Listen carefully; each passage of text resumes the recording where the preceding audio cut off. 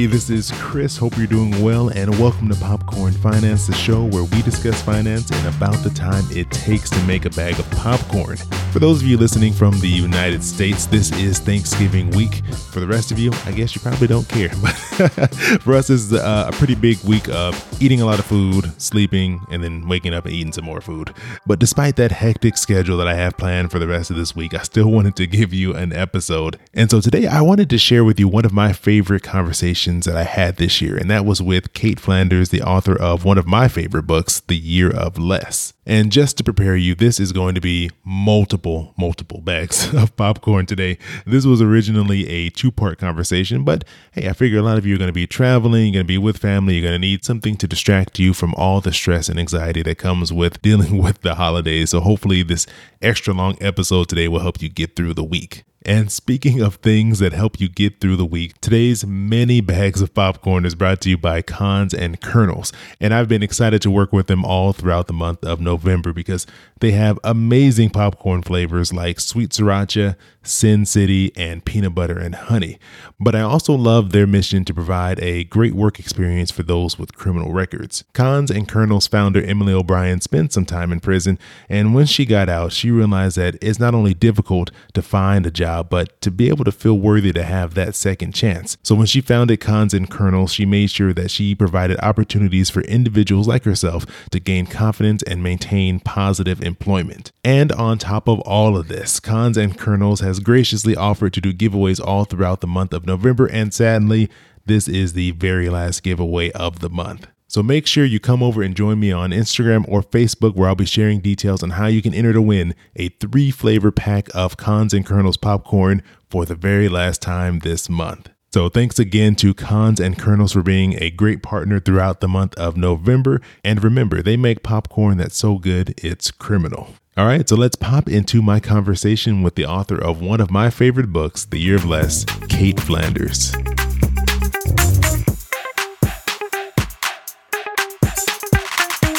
I really loved your book because at first when I picked it up and I saw the cover, I saw The Year of Less, and I was like, oh, this seems interesting because, you know, it sounds like you're going to just not be spending money for a year. And I want to kind of see what that experience is like. And when I actually got into the book, I found out it was more than that. It wasn't just, this is what happened when I stopped spending, which that's in there too. But there's also a lot of personal stuff about your life and some of the other things that are going on behind the scenes when it comes to how you relate to money and just relate to all these other things in your life. So I really liked that. And it ended up really surprising me in a good way because it was just so much more in the book than I expected. It's one of those things where it's like a pleasant surprise when you open a book and it kind of just draws you in. And I'm a slow reader and I got through your book in like a week because it just it drew me in. I was like reading it on my lunch breaks at work. And, you know, I think I should also tell people the full title too, because it's The Year of Less, How I Stopped Shopping, Gave Away My Belongings, and Discovered Life is Worth More Than Anything You Can Buy in the Store. And I think that gives more of a complete picture of your book and what was going on. How often now do you get asked about your book and what it was like just not spending anything or limiting your spending for a year? Oh gosh. You know what's funny is that I actually, in a weird way, don't get that many questions anymore. But it's because I've noticed that, and it's sort of been interesting for me to have to sit with. I've noticed actually that more people ask about the decluttering and about living with less, which I didn't necessarily think would be, I don't know, like the biggest part of what people reacted to, but I love it. I would actually say it's probably my favorite feedback when people do talk about the money side of things. But yeah, more so I'm noticing that more people talk about decluttering. That was one of the things that stood out to me too, because after I read the book, I know I went through my house and I got rid of a ton of stuff. It was like this motivation. It's like, oh, look at all this stuff that's sitting here that I'm not even using and I'm just holding on to for really no good reason. And so I know I definitely got hit with the decluttering bug after I finished your book. Well, and I'm not, it's so funny because like I obviously talked so much about how I did declutter and the things that I did get rid of. Yeah, it's just like interesting. And even the point that you made about how the book is a lot more personal than you expected. It's like I had to combine all of those things. I had to combine the financial stuff, the decluttering, but also the personal stuff, because our spending habits, the things we do bring into our home, or just the things we hold on to, like it's all personal and so much more emotional than we would like to believe. Like I think that's some personal finance rule that people would like to make a thing, which is like, oh, like money should just be a tool. It shouldn't be emotional. And it's like, yeah, but like that's not real life. No, not at all. And it is something that's it's just so intertwined in life. You know, you can't really separate money from every other aspect of your life because it's all intertwined. It's not like there's not these clear separations between one and the other. You know, everything kind of bleeds into each other when it comes to how you feel about things. Totally. And I mean, there's that quote that says, like, if you show someone your budget, they'll see your values. Right. And that's just there. And it's also like you could show someone your budget and know probably even what someone's going through, like if they're having a hard time or if they're just living maybe out of habit without being intentional.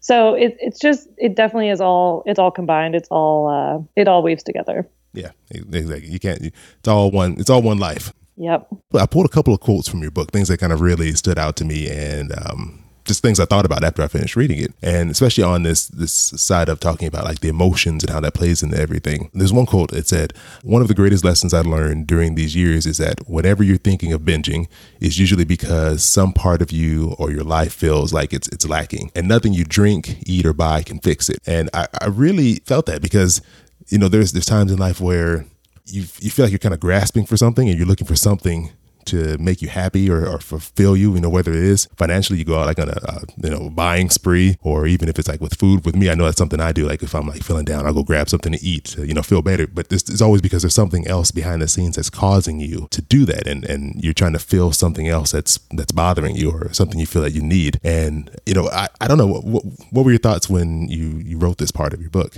So I would actually be like remiss if I didn't mention the fact that was my intention for the entire book. Like before I even got started, I wrote a book proposal where you basically just outline everything that you're going to say in the book without actually writing it. This thing's like 40 pages long and you don't even write the book. Wow. But so I wrote that, and in the overview, which you're just kind of stating, you know, what the book's going to be about as a whole, I wrote that at the very end of it. And I said that if people were to take nothing else from the book or only one thing, like I just want it to be this.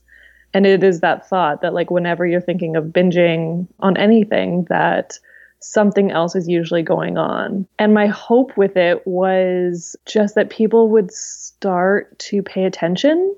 And I mean, with the book as a whole too, really coming at it from a place of trying to remove some of the judgment and shame and guilt that we all have when we do maybe binge or spend money on the wrong thing or whatever. Because I mean, for starters, I can't judge anyone. I've made lots of mistakes. But yeah, to just learn how to start paying attention. And then once we start paying attention to these things, our actions, our thoughts, like then we can create change. And the change being in that one, that once you start paying attention, maybe you can actually just strip things back and start seeing what's really going on. Like I had never done that before. I had always acted on impulse. And now I'm like probably mindful to a fault. Like I'm very slow to move on a lot of things. But I would rather be on this side of it now because I'm so much more self-aware than I ever used to be. Yeah, you know, that's funny that you said that, because I'm in the process of kind of transitioning myself that way as well, from doing things on you know, instinct. It's more like I have this urge to spend or to grab this thing because just because like I don't really have a good reason why. It just happens, and I'm not really thinking about why I want this or why I'm grabbing this, and it's just something that. You're right. You can't change your habits, whether it is financially or any other aspect of your life, until you understand why it is that you're doing these things, because you'll just easily fall right back into those same habits. Totally. And like now I'm taking it a step further, just kind of in my own interest, like things I'm reading about on my own and kind of researching on my own is, you know, I think that's step one, is really understanding yourself and how, like what your own habits are, like why you've been doing these things. And now I'm also looking at sort of the outside influences that have maybe pushed some of those things into us, like ingrained some of that into us. So like, yes, it's marketing, but it's also just our environment, our culture, the people we grew up around, even like the schools we go to, whatever, like we're influenced by everything all the time. And so, yeah, now I'm like taking it a step further, but the book felt like an incredible first step. Like it felt so good that I was able to kind of just share that thought. Yeah, there are all these other influences in our lives that kind of feed into, how we react and how we handle different situations. And there's another quote in your book where you're talking specifically about, how your friends reacted to the fact that you were going to, really limit your spending for a year. You said, "I didn't think anyone would care that I quit shopping, but I also never got mad at my friends when they started making comments that expressed otherwise, because I knew the truth, which was that I had left them too." It's funny how, this is another example of how money is intertwined in different ways. It's not just about, how, our budget is impacted, but also how we relate to other people in our lives through spending money, going out, whether shopping or eating together, all these things that we do that end up costing money. But you don't, I guess I was surprised too, because I didn't really think about that until I read this, that, if the way I change my budget, the way I change my spending could trickle out into these other aspects of my life and how I relate and interact with other people.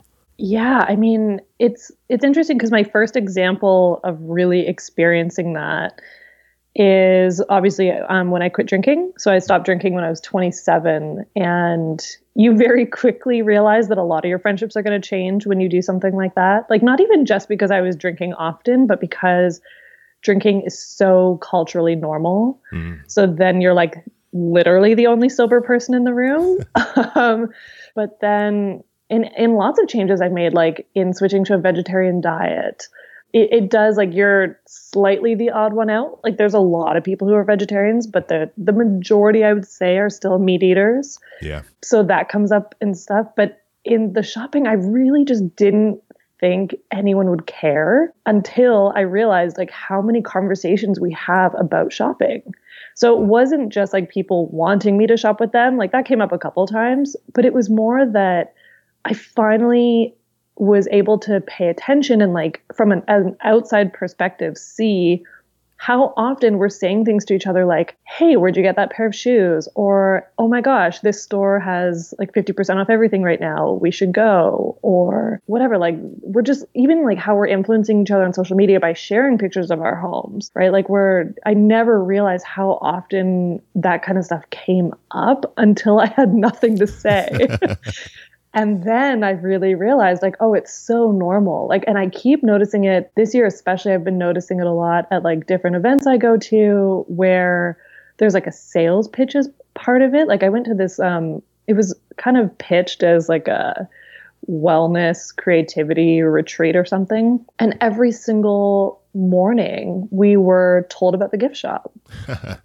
Right. And for starters, a gift shop shouldn't even exist at a place like this, in my opinion. Right. I guess I kind of get why it's there, but also, like, let it just be there and don't pitch it. Exactly. So yeah, it's wild. And now I think you'll notice it even more.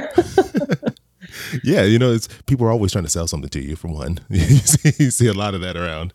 And yeah, I don't drink as well. And it is very weird sometimes going out and hanging out with people, because then you have to deal with all the questions of, why don't you drink? And, what's going on? Tell me your story of why you don't drink. And it's like, well, I didn't really want to get into that, but I guess, it's one of those things. Well, it's always like, oh, it has to be a story. Like, there must be some drama or something. Like, or I could just wake up and be like, I'm not going to do that anymore, but sure. Yeah, exactly. Yeah, I think they're waiting for some really interesting story that they can go tell someone else about why you don't drink. Yes, totally. Oh my gosh, yeah. So I feel you on that one. Oh gosh. And another thing I really liked about your book, because I love like stats and numbers and percentages and graphs and all these things. And I loved how you went and counted everything you had. And in the book, as you progressed, you were showing the percentage of things that you had gotten rid of. And I found that like really interesting, because I was like, oh, this is so cool. You can kind of see the progress of like, oh, it's this percent this month and is this percent the next month. And, I want to know, is that always something you've gravitated towards, is like just being into numbers and like liking to look at these percentages, or was it just specifically because you wanted to see your progress? Oh, that's a great question. I think my dad would hope that I would say that I've always cared about numbers. So, but no, I think, I think partially I just have budgeting to thank for that. Like, budgeting and, not feeling like my numbers were in alignment with what I wanted them to be is the reason I decided to do this challenge to begin with. And so I think that after a few years of budgeting and just really knowing those numbers, I just kind of became curious. It also, that wasn't a plan right up front. It was more like in the first month when I could see how much I was getting rid of right off the bat. I was just like, this is going to be interesting. I should just like keep like track some numbers. And it was so messy. Like someone asked me if I had this like amazing spreadsheet or something like that. I was like, no. Like I literally had scraps of paper that I would write down like as I was going, right? Like, it's just like, no, I've gotten rid of this many and I'm keeping this many. Okay. And then like by the end of it, I would just compile them and put them into a blog post. So I created a spreadsheet for a blog post, but I didn't do that like for myself, and I don't do that anymore. Like I have no idea what I own now or like how much I own now. I was going to ask you that next, if you're still keeping that up, because it does seem like that's a lot of work to actually go through and track everything. Yeah, I can't even imagine doing that. Although I will say, like, I'm moving right now, so I'm for the first time in a while, like you pick up all your things and hold them again and put them in boxes, and you like learn stuff about yourself. Like I feel actually completely fine with how much I own. I'm only donating a very small like U-Haul box, like the smallest one that they have. That means like whatever I've got, I seem to be pretty happy with. But I am someone who I have like 12 or 14 mugs. And that might seem like a lot, but oddly, like for how much coffee and tea I drink, I go through that in a week, no problem. And so I'm someone who, because I have access to a dishwasher, like when I grew up, we didn't have one, but now that I do, I use my dishwasher all the time. But well, like I should say like once a week. But so when my dishwasher is full, then it's because I'm out of mugs.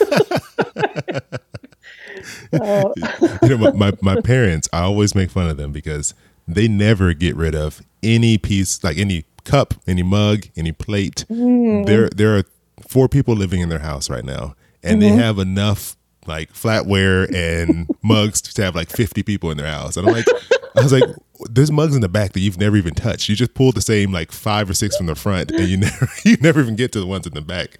So I'm imagining that your cupboard looks like theirs with mugs right now. That's what I'm picturing.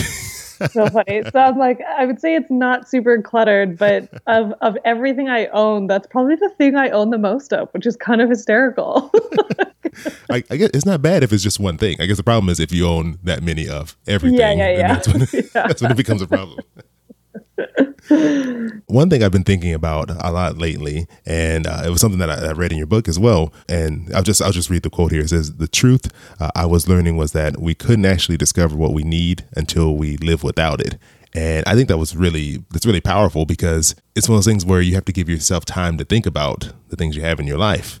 And I think for most of us, we just live busy lives. We go to work, we do whatever we need to do. We run errands, and we don't give ourselves enough time to really think about what's going on in our lives, what we really care about, why we do the things we do. And I thought that was like really interesting about that you learned by giving up so much, by giving up so many items and giving up buying so many things, that it really gave you an opportunity to think about your habits and the things you own and the things you do, and if you really need them in your life at all. And like, how long into the process did you even think about this, or did this like thought come up? I mean, it probably took about 7 or 8 months for me to have that thought. And it was because, like I talk about in the book, I found out my parents were getting divorced, and growing up in a family where we did not see that coming. Like, we were blindsided by it. I think it was obviously a really emotional time then, which then sort of prompted that thought. But if I even just can say where I'm at with it now with that quote, there's 2 parts of it. One is that it really taught me, and is something I hold on to still, to only buy things when I feel a real need for it. So it means I have to have like felt uncomfortable living without it. It can be things like when my rain jacket eventually wears out, which it will, because that's a thing that happens in the Pacific Northwest.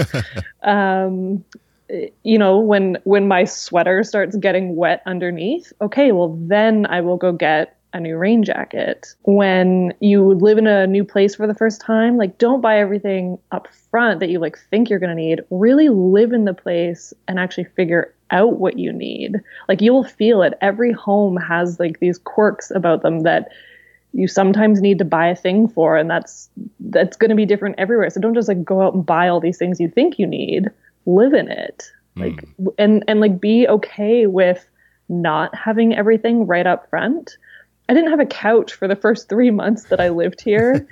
And it's just to show like, I mean, it would have been a lot more comfortable, but I didn't need it. Like it wasn't this essential thing that had to be in my life. And then the other part, like to take it further, is that there are a lot of people who only ever live this way. Like they can only ever afford to live that way. They can only buy things kind of as they need them. And even then they can't always afford it. And so I think the whole experiment, even though you could only take it to so many depths in one book, but that has come up for me even more so, like the whole minimalism movement, all this stuff. Like I really look at it as there's just a lot of different angles with it that like we can't give answers for everyone, but I think it like showed me that there are ways so many other people are living, and to like really get out of my own head and my own world and just see what else is going on in this world. Yeah, that's true, because there's so many different situations going on out there.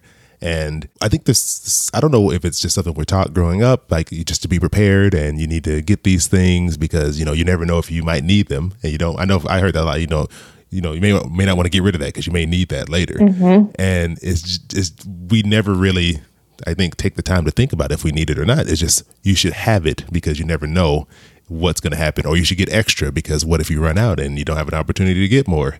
And I really liked it was towards the end of your book where you're talking about you actually knew how much of like soap or shampoo you were using because you were down to a point where you were just getting what you needed instead of just buying everything in bulk up front just because you could or it was on sale. Totally. And it sounds so ridiculous that maybe I know that stuff. Like I was like, by the end of the second year, I knew like, okay, so I go through, I can't remember what it was, 5 or 6 sticks of deodorant in a year or something. And that sounds so silly to know that, but at the same time, it really helps me never buy just because something's on sale, like where you're stocking up and stuff like that.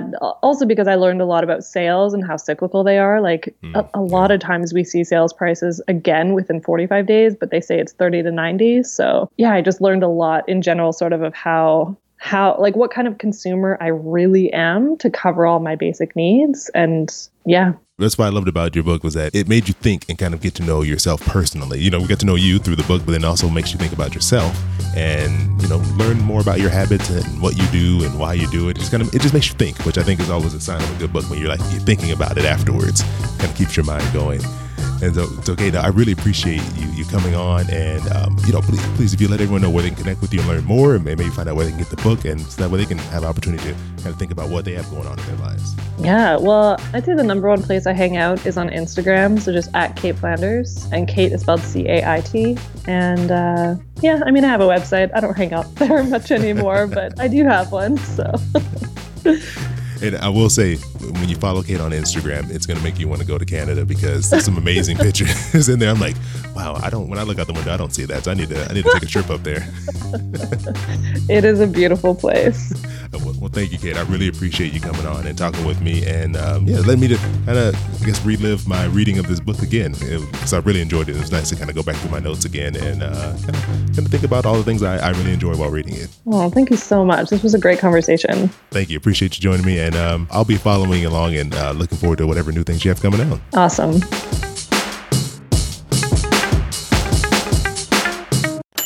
Your boy keep it poppin' like Mary Poppins.